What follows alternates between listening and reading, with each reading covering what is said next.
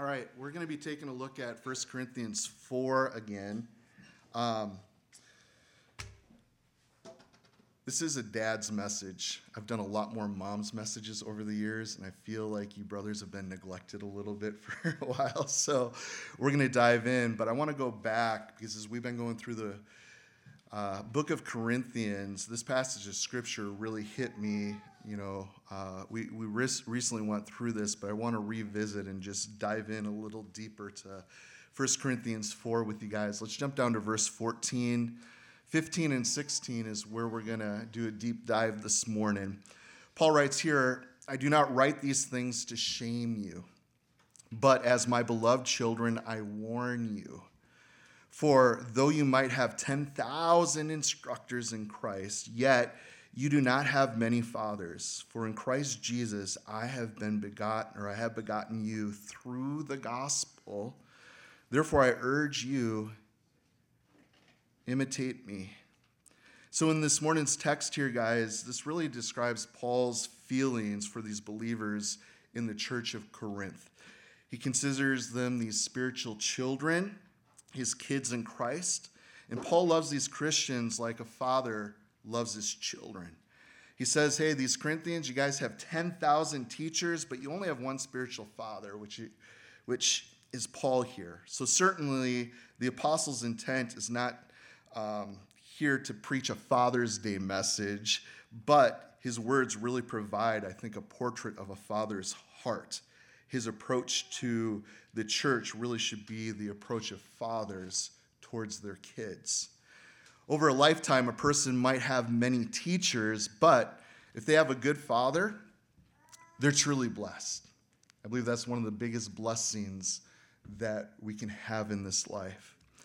There's a social commentator by the name of David Blakenhorn, and he writes about life in this new millennium, and he said this: "Fatherlessness is the most destructive trend in our generation."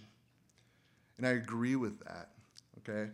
Out on the table, I've been talking with the Wisconsin Family Council. They're doing some really neat things in our state. And they got a little bulletin insert for June that I got on the table out there, and I want you dads to grab that on your way out.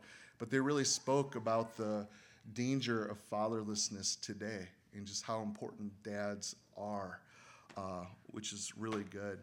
But today, guys, there's nearly 20 million children that live in fatherless homes. That's a lot of kids. More specifically, 23.6, nearly a quarter of all kids live a life where dad is absent. And the results, guys, we see it. It's devastating and it's very far-reaching. Fatherlessness or fatherless children, we're told, are 6 times more likely to live below poverty, the poverty line, than kids that come from a home where dad is present. There's some 43% of state prison inmates that they grew up in fatherless homes. Young ladies living without fathers are twice as likely to become pregnant when they're a teenager. Children in fatherless families are more vulnerable to the ills of dropping out of school, of joblessness, of drug addiction, suicide, mental illness, sexual abuse, and the list goes on. And we realize, guys, that fatherless homes are not just homes without fathers. Just as because, your kids have a same address and they live under a same roof, it doesn't mean that they aren't living in a fatherless situation. There's an author by the name of C.R. Snyder. He provides an illustration that really kind of hammers home this point, and I liked it, so I'm going to share it with you guys. He talks about 2 parents that he was able to observe when he was on different plane flights. The first, there was a Jenny and her dad. Snyder figured that Jenny to be about 3 years of age, and it was her first time on an airplane. And Dad was excited about it as much as she was. He explained to Jenny that the loud noise during the takeoff comes from the engines, and as the force pushed them back in their seats, Dad whispered, "Honey, I'll hold your hand." Once they were airborne, Jenny and Dad chatted the whole trip. He even took her on a stroll around the cabin, pointed out the different things, items of interest. And when the plan began to descend, Jenny got scared, and her daddy comforted her with a big hug and explained what was happening. It was obvious that she trusted her dad wholeheartedly. But then Snyder tells another story of another flight that he was on with a different parent and a different child. Teddy was also 3 years old, and after Dad buckled him into the seatbelt, he ordered him, "Now sit here and be quiet. Daddy's going to go to sleep." And sleep he did for the whole trip. At times, the little boy was noticeably frightened, but his dad was oblivious to his fears. He ignored his child's thoughts and needs and questions. No words, no touches were exchanged. In a real sense, Teddy was flying alone. Dad, just because you sit in a seat next to your kid at breakfast or sleep in a room down the hall, it doesn't mean they are growing up in a father. It doesn't mean that they aren't growing up in a fatherless situation. I think about how many kids are flying solo today. That having been said, guys, I want to assure you the goal here isn't to bash dads today. My heart, my desire is I want to encourage each and every father today. So I hope we're encouraged as we consider this passage here.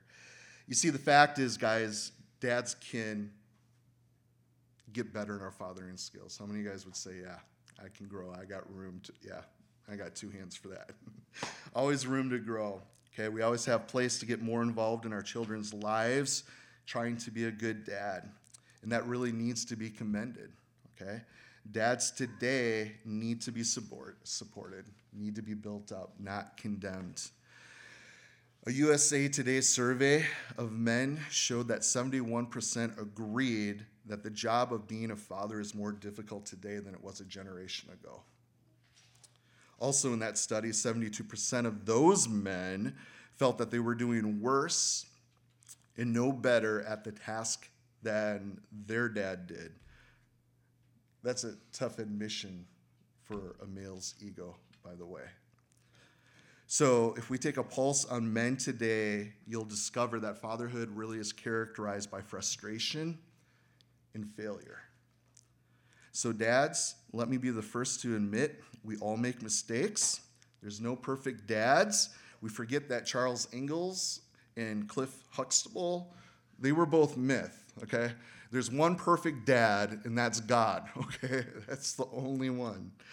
So it's easy for a father to father a child, but it takes a lot of wisdom and effort to be a father. Perhaps you thought a dad's job was to help his kids grow up. But equally so, it's the children who often cause dads to grow up. Amen? All right.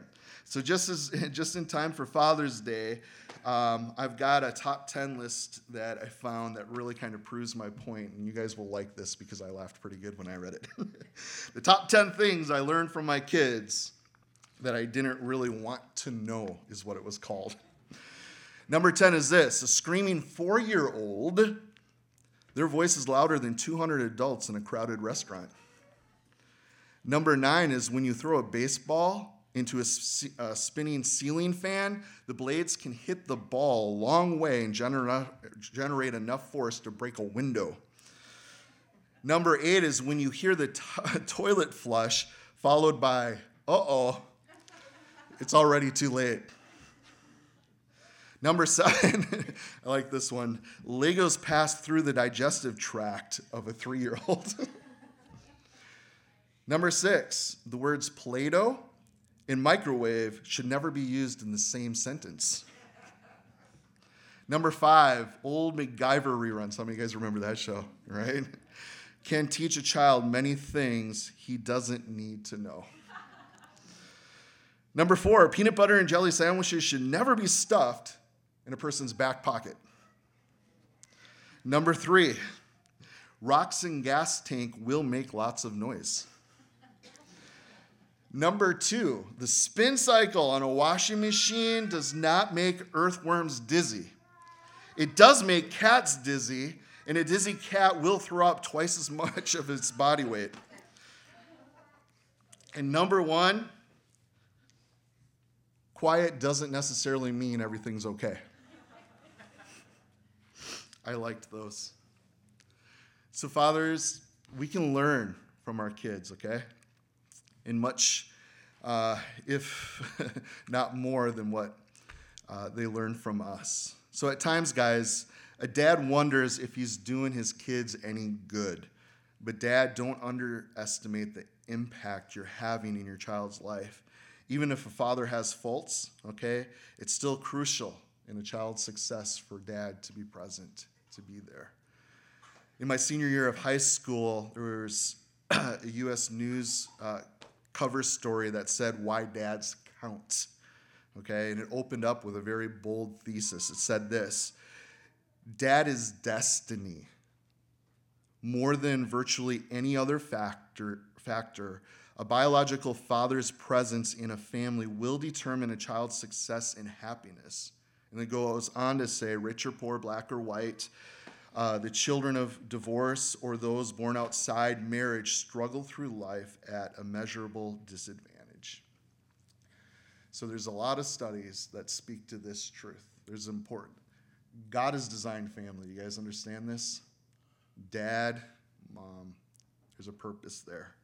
It kind of reminds me of the biblical example that we have of the sons of Korah, okay? They wrote a lot of the Psalms. In Psalm 44, right, it opens with, "We have heard with our ears, O God. Our fathers have told us what deeds you did in their days." So these sons, what are they doing? They're glorifying God because their fathers left them a legacy of faith.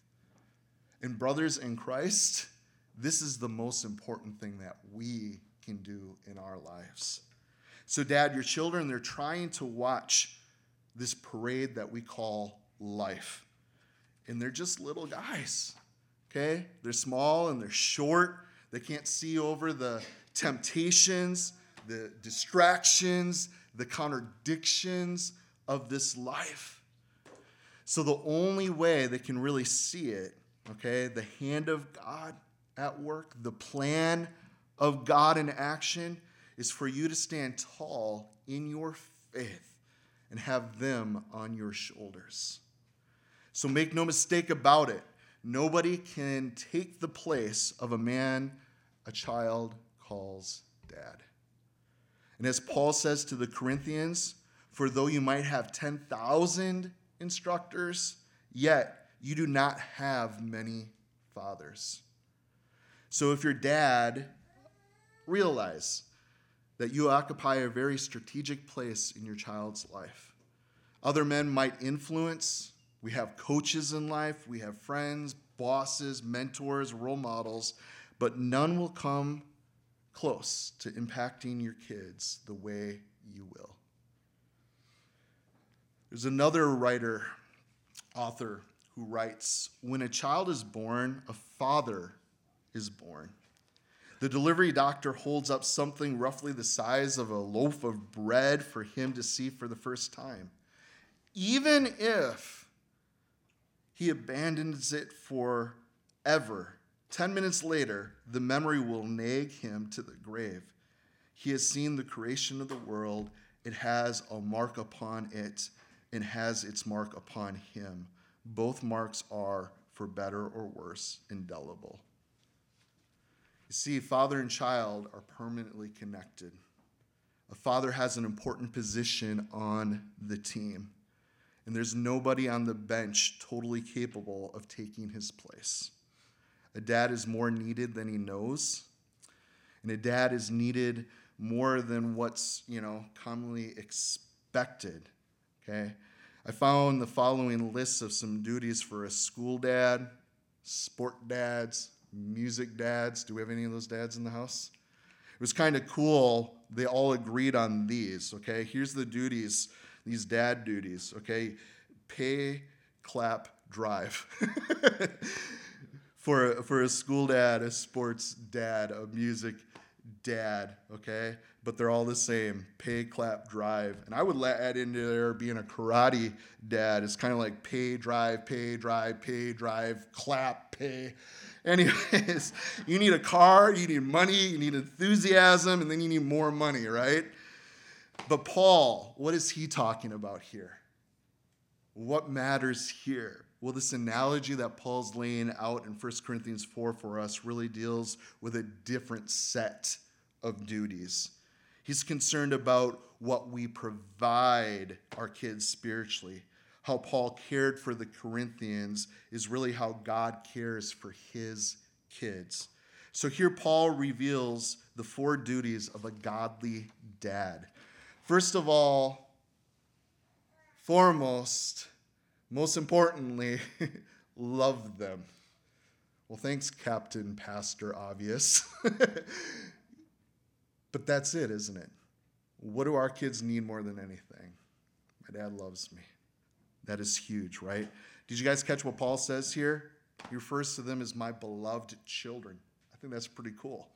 So you could say it really warms them with love. So that's the first thing. Second thing is he warns them. He loves them enough to confront them with truth in needed correction. So that's the second thing that we see in a godly dad. The third thing we're going to see, guys, is Paul wants good things for these believers who are in Corinth. He tells them in verse 16, I urge you. So he's motivating them to be all that God has called them to be. And then the fourth thing, he provides an example. He walks before them. He exhorts them as spiritual kids. He says, mimic what I do, become what I am. I urge you to imitate me.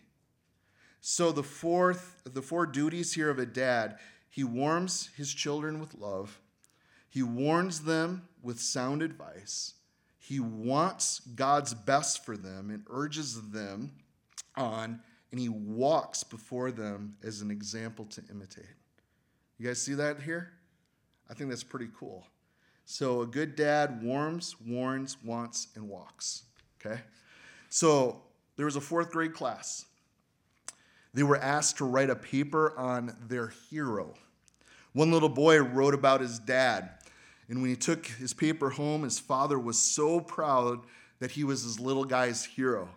But when the father asked his son why he picked him, the little guy answered and said, because I can't spell Arnold Schwarzenegger.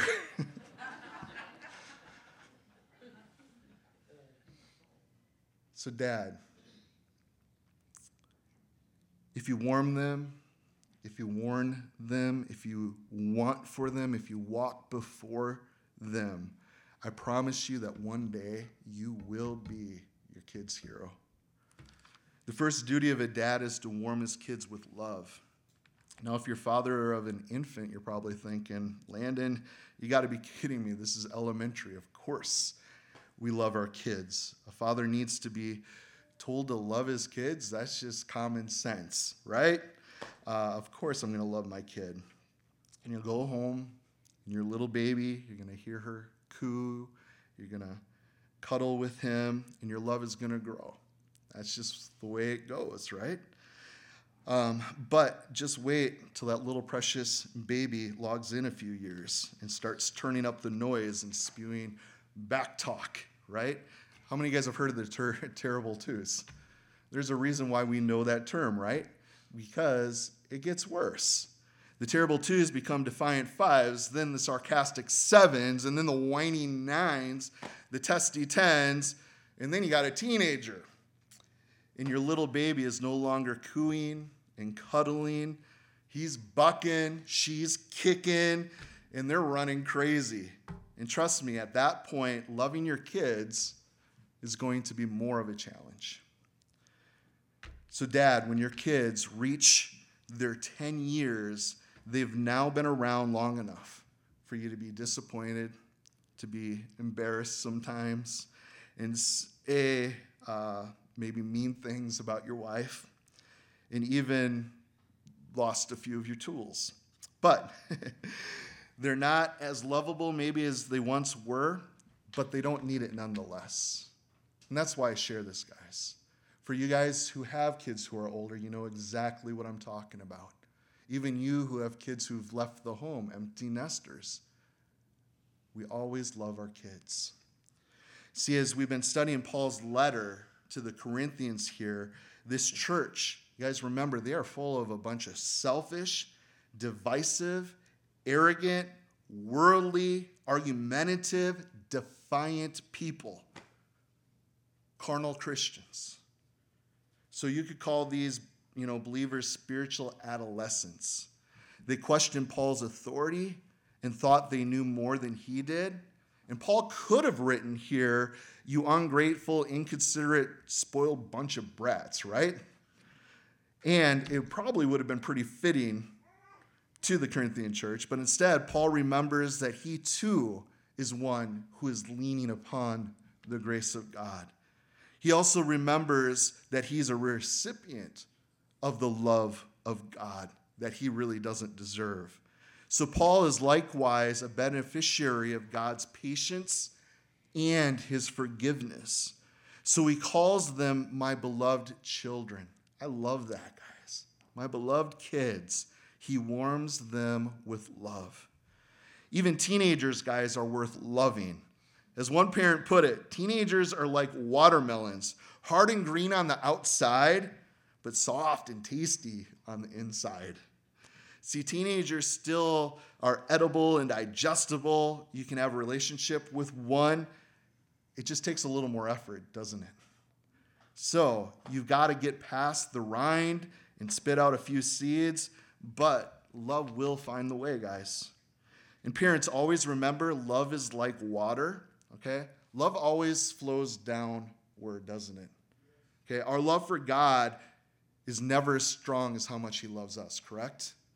And that's the same way for parents, guys. I don't love my parents as much as they love me. That's just the way it is. And likewise, my child's love for me will never eclipse my love for them. So don't expect it, and don't withhold love when you find out it's not being always reciprocated. Just keep loving them. If your relationship with your child is in a deep freeze, warm it up. Okay, show your love for them. The second duty of a dad is to warn his kid. So the point here that Paul's making to these Corinthians through these letters, it was really a sound warning. The believers were being deceived and they were being led astray. And this is a father's job. It's tough, but it's necessary. Dads, at times your place is to be in your kid's face. There are times where you need to cultivate your friendship with your kids. But when we have to choose between being their dad and being their friend, you need to choose dad. They only have one of those. There's a lot of friends in life. Friends advise, they comfort, they sympathize. But dads, they put their foot down. They tell it as it is. They say no, and they mean it. They ruffle feathers, and at times there's going to be tension that is created, but a dad doesn't mind the heat. A father knows the importance of showing courage and exercising discipline in doing what is best for their kids in the long run. A father has to always remember, I'm not running for re-election. You're it. You're dad, period. So men, your kids will have a lot of friends in their lifetime, but a friend isn't a father. A dad has to step up and lead. God hasn't called us to walk with our child side by side. You know, you've been around, you know God, you know his word. Father knows best, okay? You've been called to walk out in front, to determine the course, to set the pace. So teenagers like to assert independence, which is a very good thing. That's just part of growing up, right? But a parent's job is to insist that privilege and responsibilities, those go hand in hand, okay? So you don't get privilege without taking responsibility. So if I know nothing else about child rearing, I know one thing, okay? Dad needs to win the battle. Bottom line. So kids need to know who is boss and that it's not them. Every child needs to know that dad is not afraid to take charge. You see, when God judged the high priest Eli, you guys remember the story back in Samuel there? Through the prophet Samuel, we're told, I will judge his house forever for the iniquity which he knows, because his sons made themselves vile, and he did not restrain them. It was on dad. You see, Eli allowed his sons to go with this unchecked rebellion. Okay? Maybe he thought, hey, if I come down hard on these boys now, I'm going to lose them forever. But the opposite occurred. Because he didn't come down hard on them, he ended up losing them. So God had to judge them. And kids are extremely forgiving. They're willing to forget mistakes, but the one thing they won't forgive is cowardice. You see, they will find that strength somewhere else. You'll never gain your kids' respect if you wimp out and you don't lead. Kids don't want to be bullied, but neither do they want to be left to themselves. They want parents who care enough to give them guidance. So the third duty now of a dad is to urge on his kids. That means he warms them with his love. He warns them of the dangers around them, but he also wants for them. Okay? What do we want for our kids, guys? Some kids are self-motivated, but most need some external motivation. You guys know what I'm talking about? Like, hey, get up. I know you're on summer break, but it's 10 o'clock. They need some motivation. Okay, so they need a gentle nudge at times. The Corinthians gave into temptation. Okay, and we know that this church had a lot of compromise. So they were content with being these mediocre, carnal Christians. I'm okay with that. So they weren't content. They lost what they wanted, their desire to grow spiritually. So we see here, and Paul had to want for them, right? Want it for them. So what does he do? Well, when forced with obstacles, human nature usually opts for the path of least resistance, doesn't it? We have to be taught that obstacles shouldn't always be bypassed.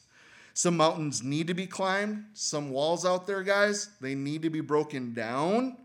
Okay? Often our desire determines destiny.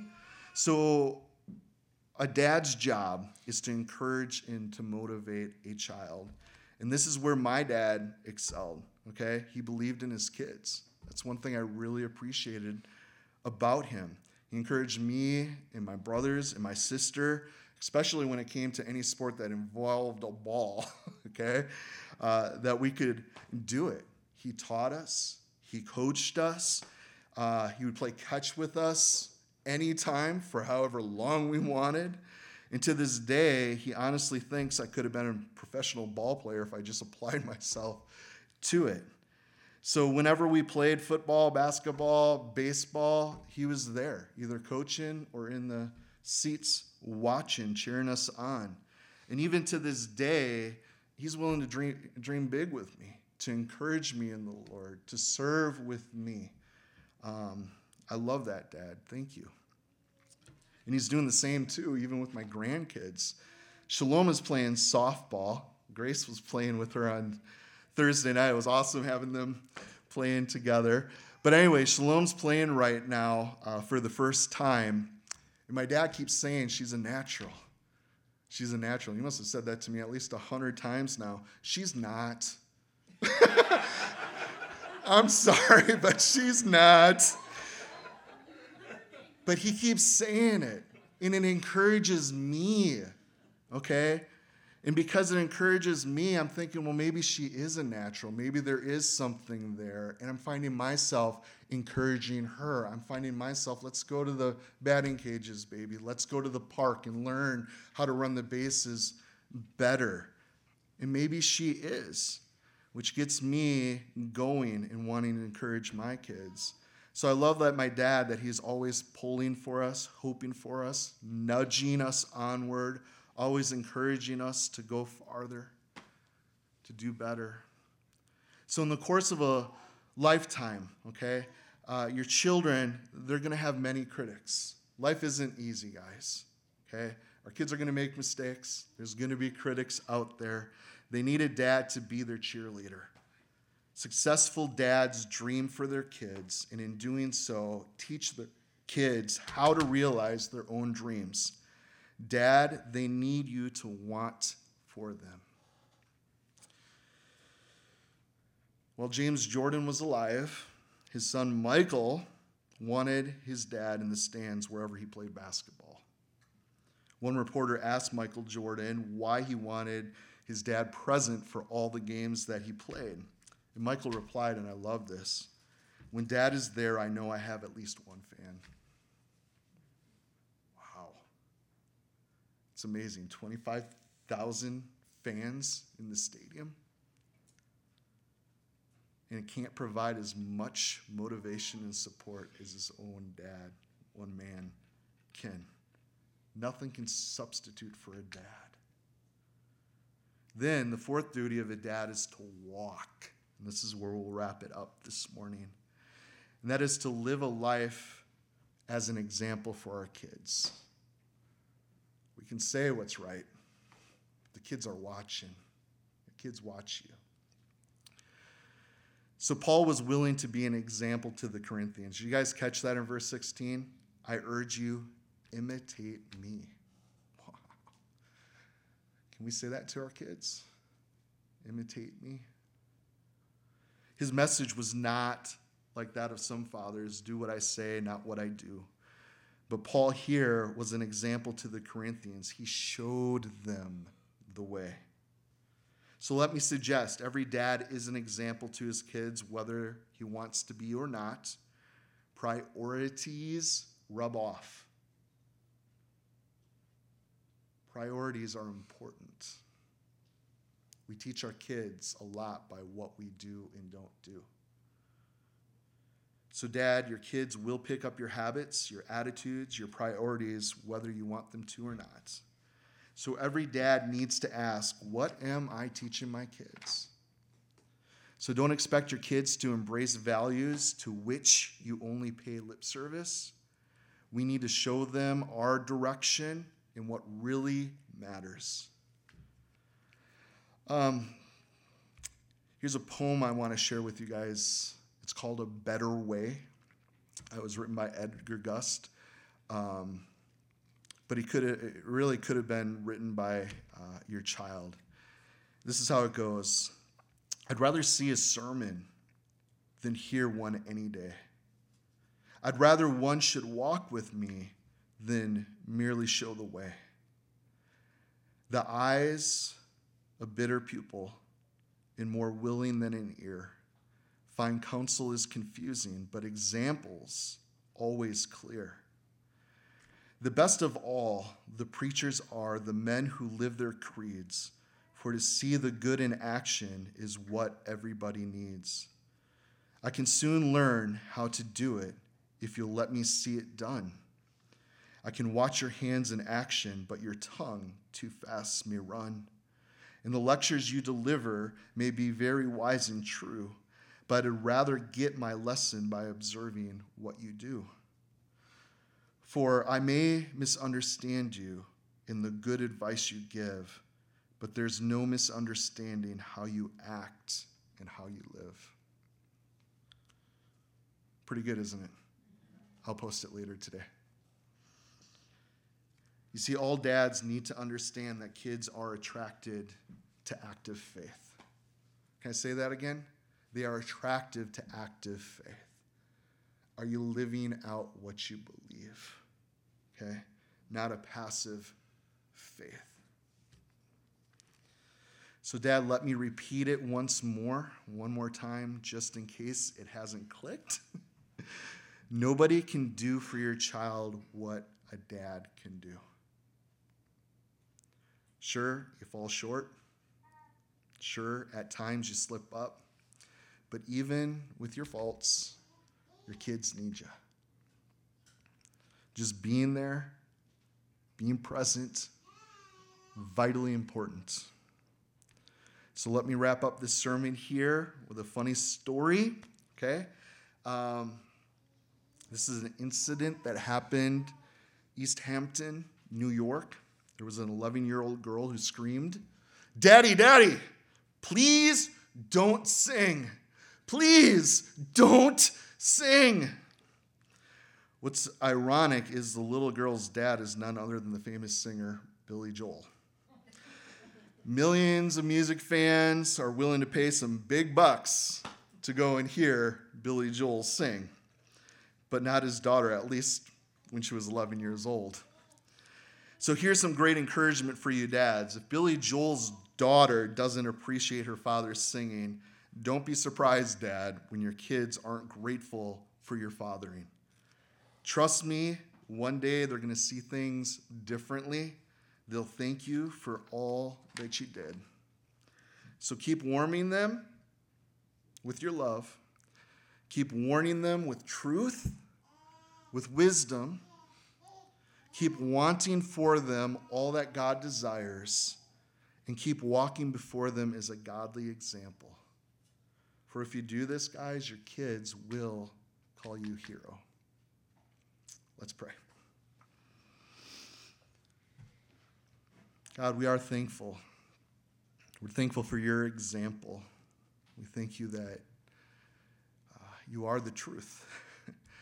You are the wisdom we need. All things that pertain to this life, they really are found in you, Jesus.